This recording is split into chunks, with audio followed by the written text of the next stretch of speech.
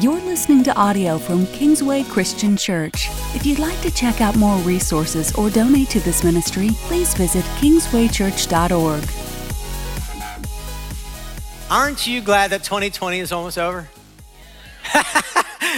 Somebody said to me a few weeks ago, man, I just can't wait for 2021 to begin. And I thought, what's gonna be different about 2021 than 2020? It's not looking good, but here was my idea. What if at the end of the year, this year, what if we bring up like a casket, a coffin, and we just bury 2020? Does anybody think that sounds like a fantastic idea?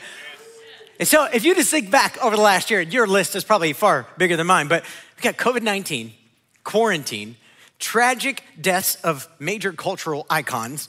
We've got the most contentious election that I've ever seen in my 20 years of being alive.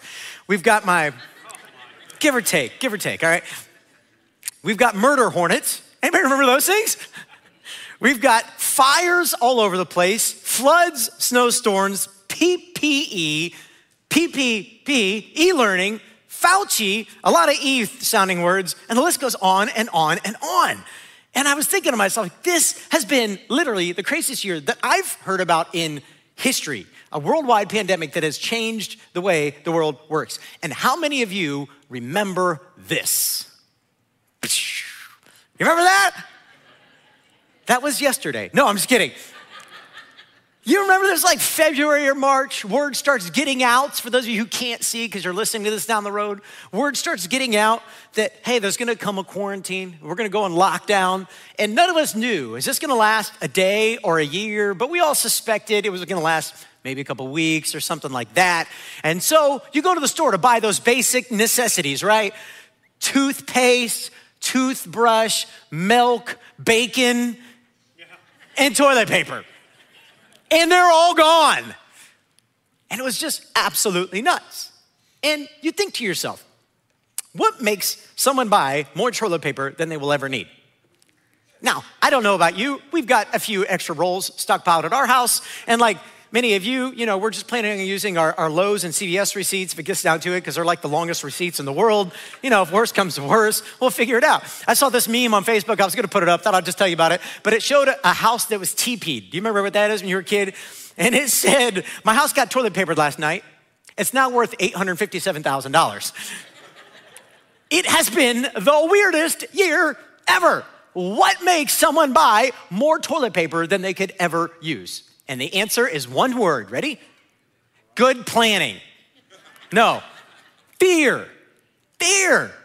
What if there's not enough for me? That same thinking led two guys, Matt and Noah Colvin, remember this story? To go buy a whole lot of hand sanitizer. Here's a picture of that.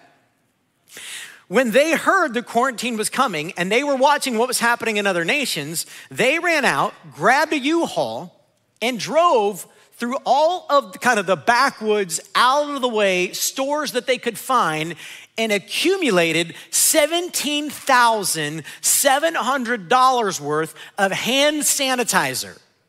Then their intention was to upsell it on Amazon. And originally, they were making serious bank. They were selling cheap 50-cent hand sanitizers from anywhere from like $5, $30, even as much as $70 a piece. Now, is this amazing financial strategy or is this greed?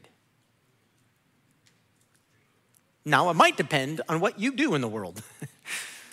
Maybe some of the entrepreneurs in the room or at home watching online right now are like, that's a really good idea, actually. So where is this fine line between greed and wisdom? I can tell you this, something about this doesn't feel right to most of us because it's touching on a basic need, right? This is why these two guys got raked over the coals, and I prayed for them. This wasn't easy, they just had an idea, acted on it. Maybe if they were to think back on it now, they might think otherwise. But I'll tell you what, I'm not much different than they are. And the reason I say that is, here's one example. I use this on a Facebook video that we use, so maybe you didn't see it, I'll just use it again. I'm one of those guys that my brain is in two places at once. It's in the things that are happening over the next week or two and things that are happening a year from now. And the problem is there's a gap in there somewhere, right, of a couple months. This happens, I tell the staff this all the time. If you want me to think about Christmas in 2021 before December 2021, you better put some meetings on the schedule somewhere in like June or July or whenever you want them, because otherwise my brain's just not there yet. Like, I'm thinking about next year's Christmas now. I'm like, oh, we could do this and we could do that. But then January's gonna hit and it'll be out of sight, out of mind until December. Like, hey, why didn't we do this or that? And it's like, well, you're in charge, guy, so why didn't you think of it? Oh, that's a good idea. So the problem is the way that plays out in my life in a million different ways is when I'll be using like my last razor or my second to last razor, this actually happened to me. And I literally am going, oh, I'm halfway through this razor. So in a couple days, I'm gonna have to use my last razor. I should probably start looking for a razor. I hate paying full price for razors. I don't know what female razors cost, but I think male razors are way too pricey. Like, it's a blade, okay? Like, it'll cut my hair off my face. Like, I don't need it to do much. And yeah, I got less hair all the time, it seems like. Anyway, so I go to the store one day and I'm like, ooh, I'm gonna start looking for when razors are on sale. And so I go down to Kroger, and there's nothing on sale here. And I go down the clearance aisle. You know, I love Kroger's clearance aisle. Doesn't matter what I go to Kroger for, I check out the clearance aisle. And I walk down that aisle, right, on my way to get the milk. And I walk down there, and sure enough, there is a bunch of razors on clearance at Kroger. And I think there's like 8 of them, if I remember correctly. It's a couple years ago. And I put all 8 of them in my bin. And then I feel guilty for a second. I'm like, well, somebody else might need razors. So I put one back. And I go get my milk, and I go get the movie or whatever, and I'm like, okay, fine, I put one more back. So I walked out with 6 bags, and each of these bags had like 15 razors in them. This was enough razors to last me till Jesus comes back, okay? I don't exactly know how long that's gonna take, but it was a lot of razors. Now, I went actually home to my mom's house, and she bought my dad a bunch of razors for something. He didn't like them, so she's like, hey, do you want all these really nice razors? So then I got even more razors. Now, was I being greedy? Or was I being strategic? Now, your perspective on this might dictate your answer to that question, but here's what the Lord told me. He said, Matt, you're being greedy. And the reason you're being greedy, see, here's the thing. God and I have this little thing about razors. It's one of our many little things. I know it sounds silly, but it's one of our little things. Because it's one of those ways that like, when we're like, I'm looking for God to see, well, you say you'll take care of me. You say you'll provide. Like, and then like, razors show up. I'm not joking. Like, it's stupid, but every time I'm low on razors, like I find one on clearance. Every single time. It's God's little way to say, I still got you, bro. I still got you. I still got you. So it's my thing. You may have your own thing. But here's the thing. God, in that moment, God said, do you think I'm gonna stop providing razors? Like, have I ever not provided a razor for you? And have you ever not gotten one on clearance or from somebody else? Has this ever happened? Why did you buy 6 of these? And what God said to me that day is, Matt, I intended to bless a lot of people with clearance razors. You aren't the only person I'm caring for in the world. And you know what went through my head? But God, what if the next person comes in and they just buy them all and they're being greedy? You know, like you? No, and it's different. It's totally different. Now you're like, this is the dumbest illustration of all time, Pastor. I'm like, I get it, okay? It's my illustration. It's a way that God spoke to me. Because what God said to me is, Matt, I take care of the birds of the air and the flowers of the field. There's not a sparrow that falls in a field that I'm not aware of it. I know every single hair on your head and I'm making it easier for me all the time, but I'm gonna provide. Here's what I know, and this may be the biggest takeaway for you today. Where fear is present, faith has its greatest opportunities. Where fear is present, faith has its greatest opportunities. I wanna show you a story in the Bible that illustrates this, and I'm gonna leave you with some powerful takeaways for today. But there's gonna be some nuggets today's message y'all are gonna need, you're all gonna need. Here's the setup for this story. In the book of 1 Kings, we run into a guy named Elijah. He's a prophet. Some say the greatest prophet in the Old Testament.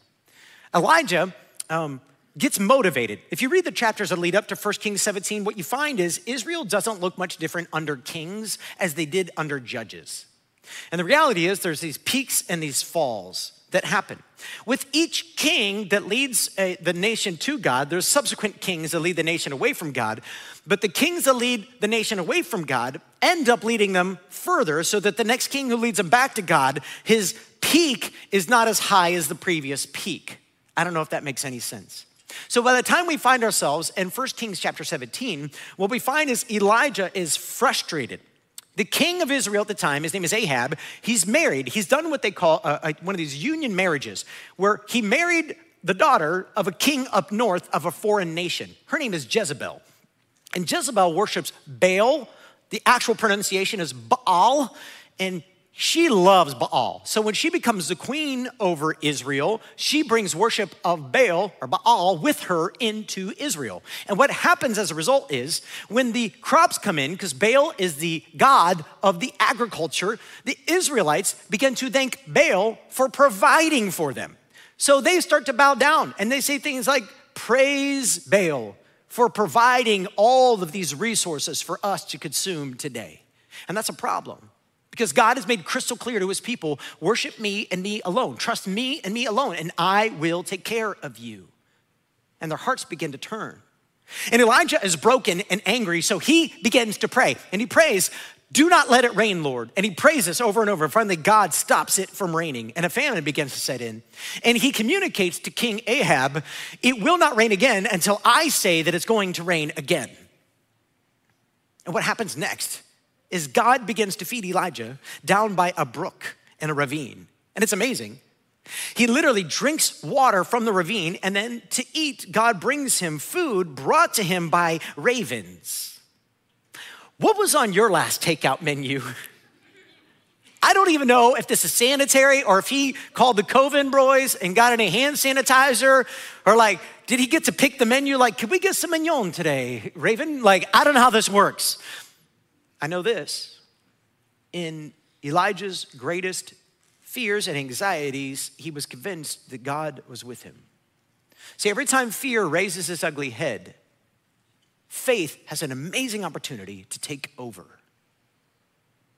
During the quarantine, I got really good at kind of balancing life and schedule and trying to figure this thing out. The Sunday through like Wednesday or Thursday was an absolute blitz. I mean, it was like running a week-long marathon in a few days. We had to accomplish more. We did all our videotaping on Wednesday, but that meant constantly trying to turn over. We blew up our sermon schedule. We had to create everything from scratch. It was a ton of work. And so by the time I got to like Friday, I had these 3-day weekends, but it was like, this is glorious. I needed all 3 days to start over again on Sunday and do it again and do it again and do it again and do it again. It was exhausting. It was exhausting. It was amazing at the same time. And God worked through it all. But one of the ways that I was like feeding my soul in this is my kids and I, we would go on these bike rides. We live over by the library, the Avon Town Park, and we would ride. Many of you saw us crossing the street on 36. We crossed over to the Washington Township Park, and we go down to the river there, and we would catch all kinds of crazy things, crawdads and fish and all kinds of fun stuff. We would have fun down there jumping into the river.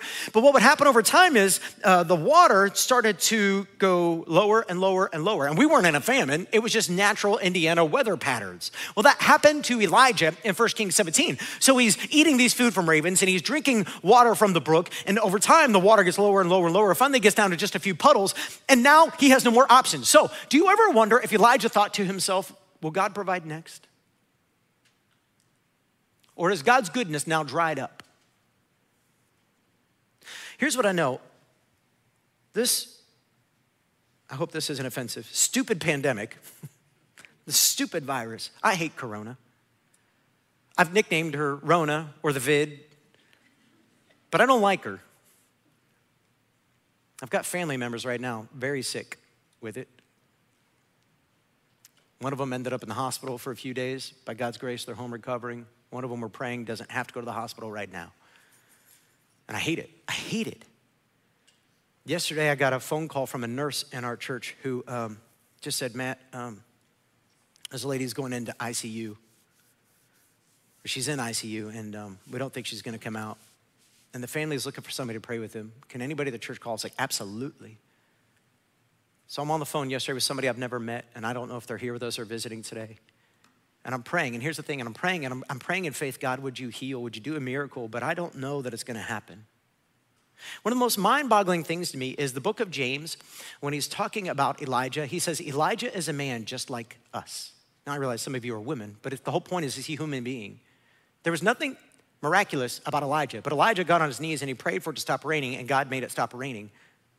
And the writer of James is asking us to be bold, and I'm praying with this lady on the phone, and I feel like I'm having two conversations in my head. One is the bold prayer that says, God, I know you can do a miracle, even though the doctors say there's no chances. And the other part of me says, but what if you don't? And that what if you don't often restricts my prayers. Hi, my name is Matt Nickerson. I'm a pastor. I've been a pastor here for about 11 years. And sometimes I'm afraid to pray in faith. Sometimes I'm afraid to pray boldly because I'm afraid I'll look stupid or God will look stupid if I do. And yet the Bible tells me to pray in faith. Here's the theological meaning of that before I go back into 1 Kings.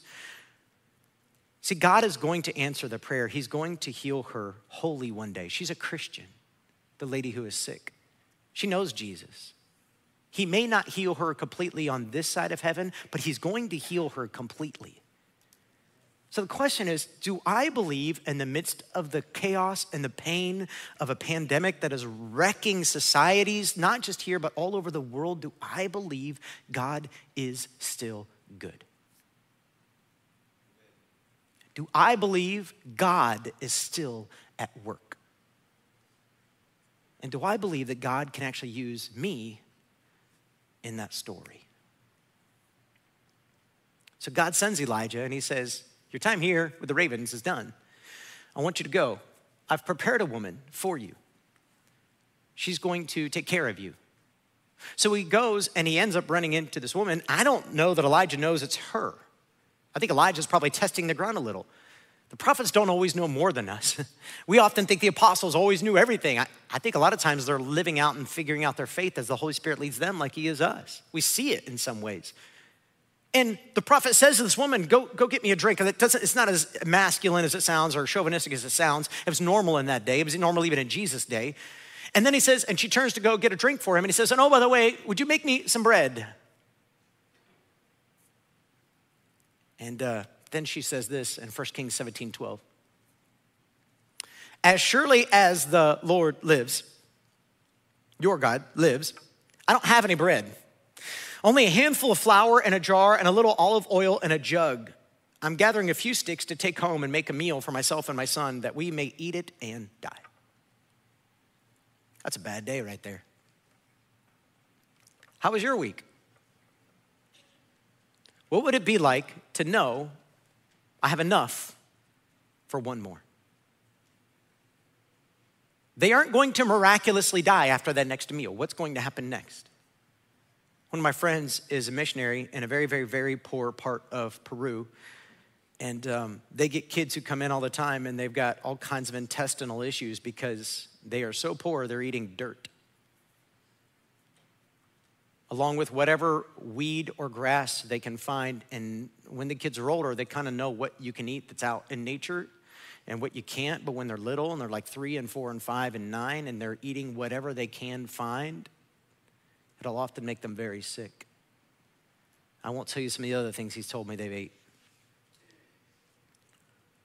And he wrestles every day because he can't solve the problem. And they get the kids healthy and they have to send them back home to the very place where the problems exist. And they're just doing the best they can. Is God still good? My friend will tell you, yes. They've seen tons of people come to faith in Jesus Christ through this pandemic. How in the midst of tragedy can faith explode? Well, the reality is the greater fear is, the greater faith has an opportunity if we'll let it. Jesus does promise one day he will take his finger and wipe every tear from our eyes. And there will be no more pain and no more suffering. That day is coming. It's in the very last book of the Bible, Revelation. Go read the last couple chapters. Fantastic. Some of the most encouraging stuff you'll ever read, but we're not there yet. So here on this side of heaven, there are many tears. There is much pain. And the question in all of it is, will the pain drive us to God? See, a lot of us want to bring out that coffin. We want to bury in 2020 because we just want it to go away so we can go back to life as is. But I know this, God is at work in the now. He's not waiting for some future magic day when everything flips around again. Future generations may talk about 2020 or even 2021 should it linger on. And they will talk about the faith of the people of God who held on and didn't quit in the midst of it. They continued to make the first things the most important things, and that's what this lady is faced with. Will she make the most important things the most important things? Because here's the reality. Fear inspires greatness. Either greatness for selfishness or for great faith. Let that sink in for you. Because I don't know what you're facing right now. You may be on the brink of losing your company or your job. You may be on the brink of losing your home or your family. You may be on the brink of losing a health issue or your life or a loved one's life. Those are real. This is real, guys. This coronavirus is real. What it's doing in the world, not just here, it's real. But so is God. Do not lose sight of the fact that so is God. So Elijah looks at her in verse 13 and he says, don't be afraid. Some have said it's the most repeated command in all of Scripture. One person even accounted that there are 365 do not be afraids in the entire Bible. I don't know if that number is legit or not, but I know this, it's fascinating if it is. One for every day of the year. Do not be afraid. Then he says, go home and do as you have said. But first, make a small loaf of bread for me from what you have and bring it to me. And then make something for yourself and your son. Here comes the moment of faith. Would anybody say this lady's being selfish for making her last bit of bread for her and her son? Would that have been evil or sinful or wrong? No, of course not. So why would I call this selfish? Well, it's not selfish, but I want you to think about the bigger picture. What's the difference between the meal I just ate at lunch today and the meal I'm gonna eat at lunch tomorrow, if that's the last one or if this is the last one? About 24 hours. The reality is, if all I have left is one more meal, it doesn't really matter if I eat it today or tomorrow. I've got one more meal. That's it. At the end of the day, what's about to come is a lot of pain and a lot of suffering unless God intercedes.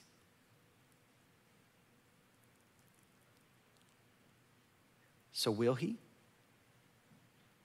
Jesus says at one point, listen, look at the birds of the air and the lilies of the field. Are the birds of the air, are they not taken care of? What about the lilies of the field? Are they not clothed and beautiful? How much more precious are you than birds and flowers? He goes on another passage, he says, even a sparrow doesn't fall in a field without me knowing about it. How much more so you? I know the numbers of the hairs on your head, and some of y'all are like me, it's getting easier for him all the time. But if I know a sparrow falls in a field somewhere and you have never even seen it, how much more so will I care for you? Now, does this mean that care comes easy, no pain-free, no faith steps, no trust, no hardship? I mean, Elijah's being fed by a raven and water that's drying up. As my boys and I went to the water down by Washington Township Park and it started to dry up, it got this green, kind of funky, mossy stuff on it. Oh, I'm sure that's exactly what is on your meal plan for the day as well. Was it hard? Oh, yeah. How about the journey from his last meal at the ravine to when he runs into this lady and she has to go and make it? Do you think there was ever anything in his flesh or in his body that said, I want more, I need more, I'm hungry? God didn't promise it would be easy. He didn't promise that there wouldn't be any pain involved. He didn't promise there wouldn't ever be anxiety about it. He just says, don't be afraid. And she's got a critical moment now, a decision to make. So what does she do? Verse 14. For this is what the Lord said, the God of Israel says, the jar of flour will not be used up and the jug of oil will not run dry until the day the Lord sends rain on the land. Verse 15. She went away and did as Elijah had told her. So there was food every day for Elijah and for the woman and her family. How exactly does that work? I wanna know. I do. The Bible doesn't give me enough information. I wanna know, like, when she reached in and got out the last little bit of flour and like put it in, I don't know I have no idea how you make bread. And she put it in the thing, she makes bread. Then she grabs the oil and she dumps it out. Like, did she literally magically watch it go, whoop, and it filled back up? And did it fill back up to the exact same amount and only the exact same amount? It wasn't like it went whoop up to the top, it's like spilling over. It's like, yeah. I get the feeling, however this worked, whether she dipped in and was like, wait a minute, what is happening here? I get the feeling it just filled back up. Maybe it didn't do it in her sight. Maybe she put it back up empty and went, okay, and made the meal, and then came back the next day and went, I know that was empty, and did it again, and then came back the next day. He doesn't say. All it says is day after day after day after day after day, she went back and there was more food and more food and more food. You're thinking I got sick of eating bread though? I mean, you remember the Israelites, right? In the Exodus story, God's feeding them with birds again, and it's food, bread coming down from heaven. And it's like, how often do we have to eat this food? It's the same thing as manna day after day after day. Manna literally means, what is it? They don't even know what it is. It's manna for breakfast and manna for lunch and manna for dinner. Can I get some ketchup with my manna? No, it's manna. Eat it. But God provided. What's really interesting is the way Jesus applies that then in the New Testament, and he says, I'm your daily bread. We're gonna do some sermons next year, and I'm working this out right now on this issue because this is something real for me. You all get extra in the 11 o'clock, so welcome to 11 o'clock. God's really ruining me right now in a new way because he's making me understand the fact that I put way too much value in the flesh and not enough value in the spirit, and he's trying to grow my faith in this way. And the reason he's trying to grow my faith in this way is because Jesus, there's many times Jesus is hungry. And there's this time he meets this woman at the well, and she's caught in all these broken moral issues. And Jesus is having a conversation with her, and the disciples went to get food, and they come back, and they're like, Jesus, we got food. Like, what are you doing? Aren't you hungry? He's like, you don't understand. I've got food that I'm feeding on that is not in the flesh. They're like, they thought he had hidden food. They're like, did he stick some bread in his cloak? Like, what is happening here? Jesus is going, no. I eat every day on the will of God, and it's enough for me. I don't know about you, but I wanna know what it's like to eat on God every day, and it's enough for me.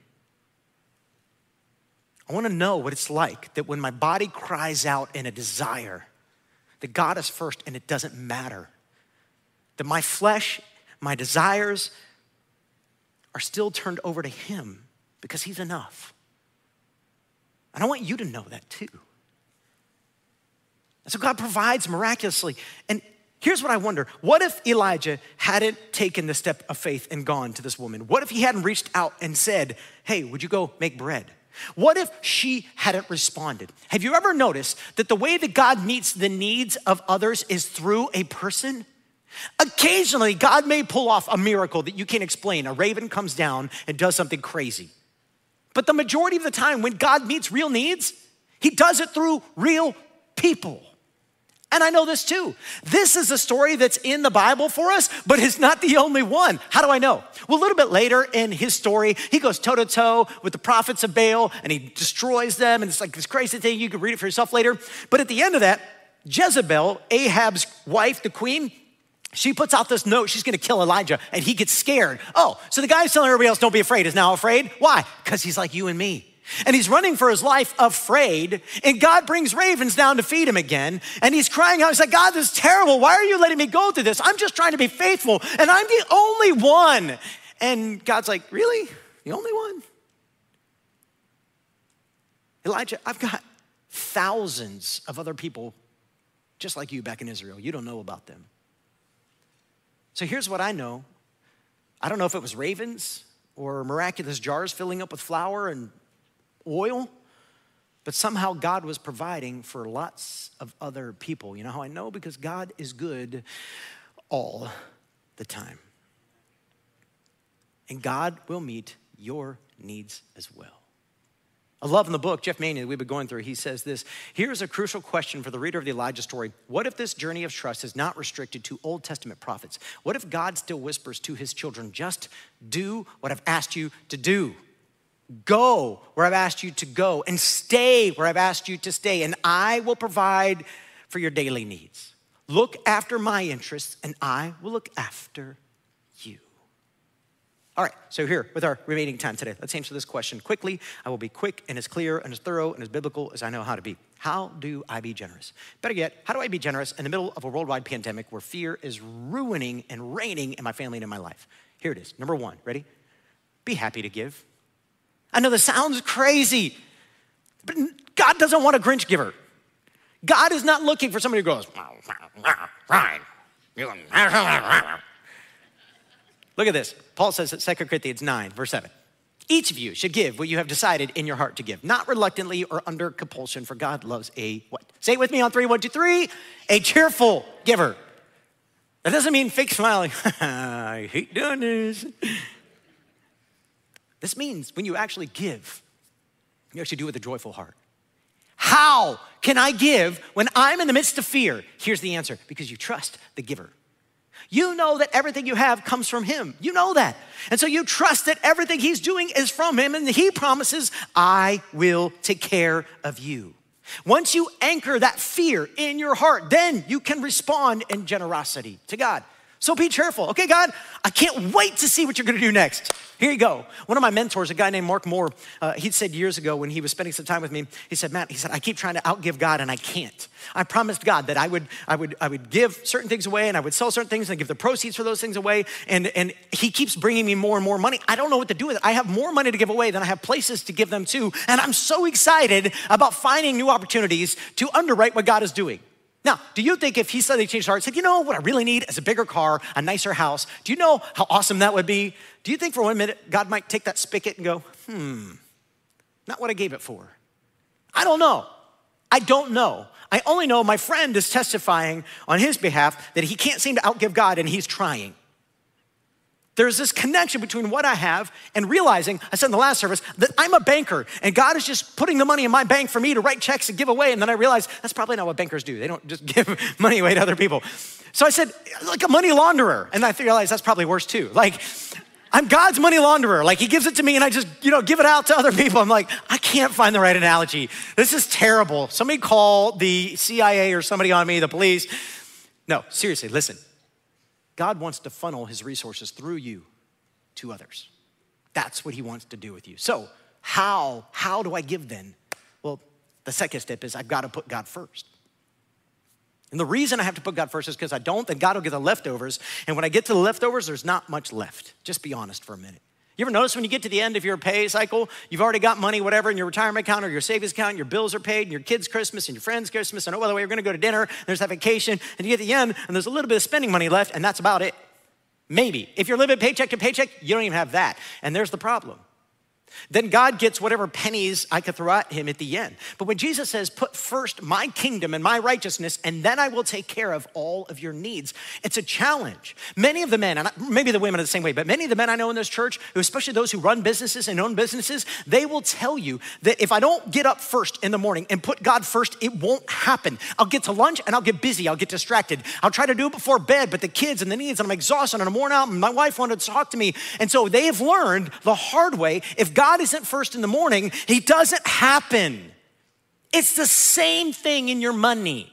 If God isn't first, then he'll be somewhere down the line and you won't give what you intended to give. So how do I know how much to give? Well, let me show you a passage and I'll explain it real quickly, but I don't want to hijack it. I'm going to do my best to be biblical and authentic. And every year when I use this passage, somebody sends me an email. Feel free, really. I'm not telling you not to. Feel free. Let's talk through it. I'll explain where I'm coming from this passage. Old Testament passage, Malachi chapter 3, verse 10 says this.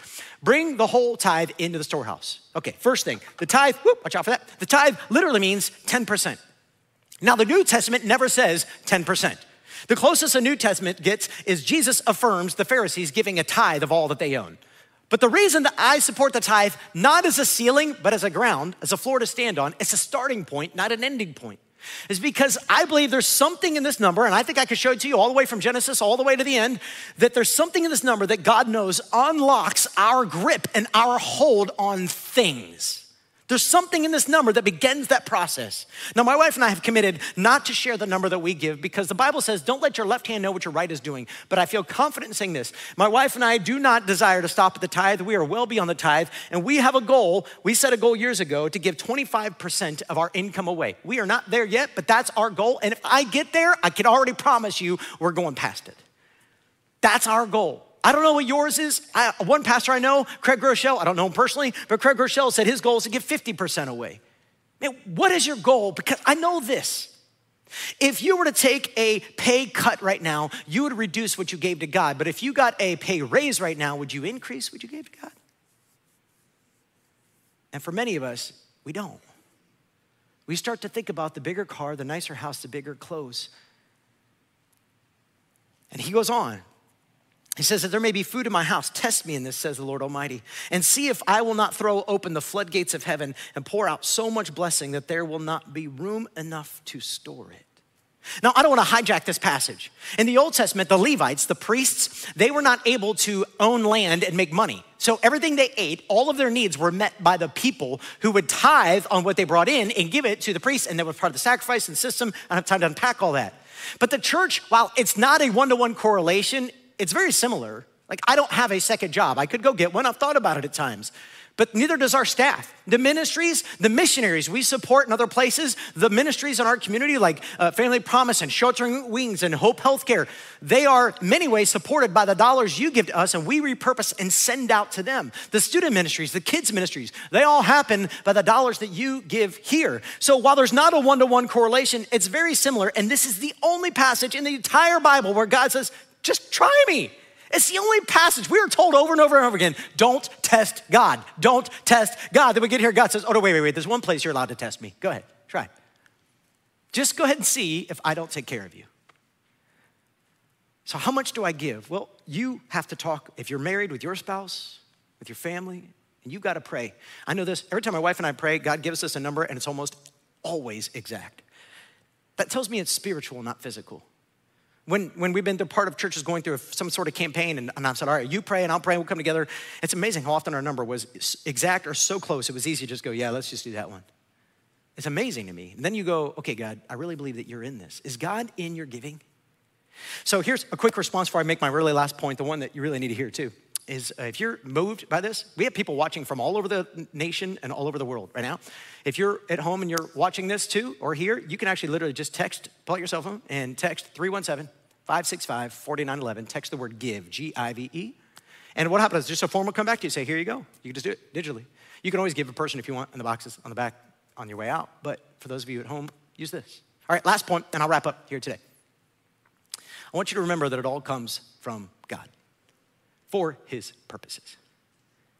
Let me show it to you real quick in scripture, and then we'll close. 2 Corinthians chapter 9, verse 8, Paul says this to the church in Corinth. He says this, and God is able to bless you abundantly so that in all things, at all times, having all that you need. Is there a lot of alls in there? You will abound in every good work. In other words, no matter what's going on in your life, God desires for your life to abound in every good work. So God is going to bless you. How much? A teeny little bit. Just enough. No, abundantly. God is gonna give you enough to take part in the work that he is doing through you all over the world. God intends for you to be a widow who steps out in faith, who says, God, I'm gonna live, I'm gonna do it, I'm gonna respond. I believe that Paul has this exact passage in 1 Kings 17 in mind when he writes this, because look at what he says next. Look at verse 10. Now, he supplies seed to the sower and bread for food, will also supply and increase your store of seed and will enlarge the harvest of your righteousness. This is really simple, even though it sounds like a lot of farming words we don't understand. So if I want to grow bread for myself, I gotta put seed in the ground. Then I gotta wait for the rain to come. Can I control the rain? Nope. Can I control the sun? Nope. Can I control the insects? A little bit, but not really. Nope. So at the end of the day, I could put the seed in the ground, but it takes faith for a lot of things to happen for this to grow into some crop. Then I can take that crop and I can make some bread at home, but then if I'm really smart, I'm gonna take some of that seed, I'm gonna put it back in the ground so that another crop can pop up. And that's the exact analogy. That God is in this whole process so that while I'm giving seed away for the next harvest, I'm also eating, and God will make sure that I have enough to give away and I have enough to eat on, and both needs are gonna be met, both my needs and the needs of others through the way that God has given. That really wasn't as hard as it sounded, was it? I think he's pointing back to 1 Kings 17 and he's saying, remember that story when she went in to make bread and she couldn't make bread and there wasn't enough there, but she stepped out of faith and God said, oh yeah. Every time somebody steps out of faith, I take that and I do something with it. Then look what it says in verse 11. You will be enriched in every way so that you can be generous on every occasion. That's a lot of alls and everys. Like we teach our kids, never say all, never say every, never say never. Except for when you're saying never say all and never say every. Because it's too concrete. Like, you don't always do anything. You don't never do anything. Paul says, oh yeah, but God always will provide. Do you really mean always, Paul? Yeah, I do. Well, how can you know that? Because I trust him and he said he will. On every occasion. In every way. Through us, your generosity will result in thanksgiving to God. So when we give generously, what happens is God takes that and he uses it to create celebration in the hearts of others. And to that end, here's where I want to close today. If you came in here today and you feel guilty, just stop for a minute and give it to God. Let it go. There's no guilt. God loves a cheerful giver, not a grinchy giver. So don't be grinchy. Let it go. Let the fear go. Let the anxiety go. But then celebrate. Through the weirdest year in the history that you have ever lived and probably will ever take part in, God has been on the move.